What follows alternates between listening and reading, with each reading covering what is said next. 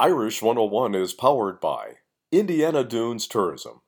For information about Indiana's national park, visit indianadunes.com. Notre Dame coach Brian Kelly met with members of the media on Thursday afternoon, and one question posed was how the 2-0 Irish will respond after being off for 2 weeks. These guys have played the game. They know what the speed is. They know what they need to be ready for, tackling things of that nature. We're going to have to go against each other, and we're going to have to go live. So there's going to have to be a little bit of, bowl game preparation here, if you will.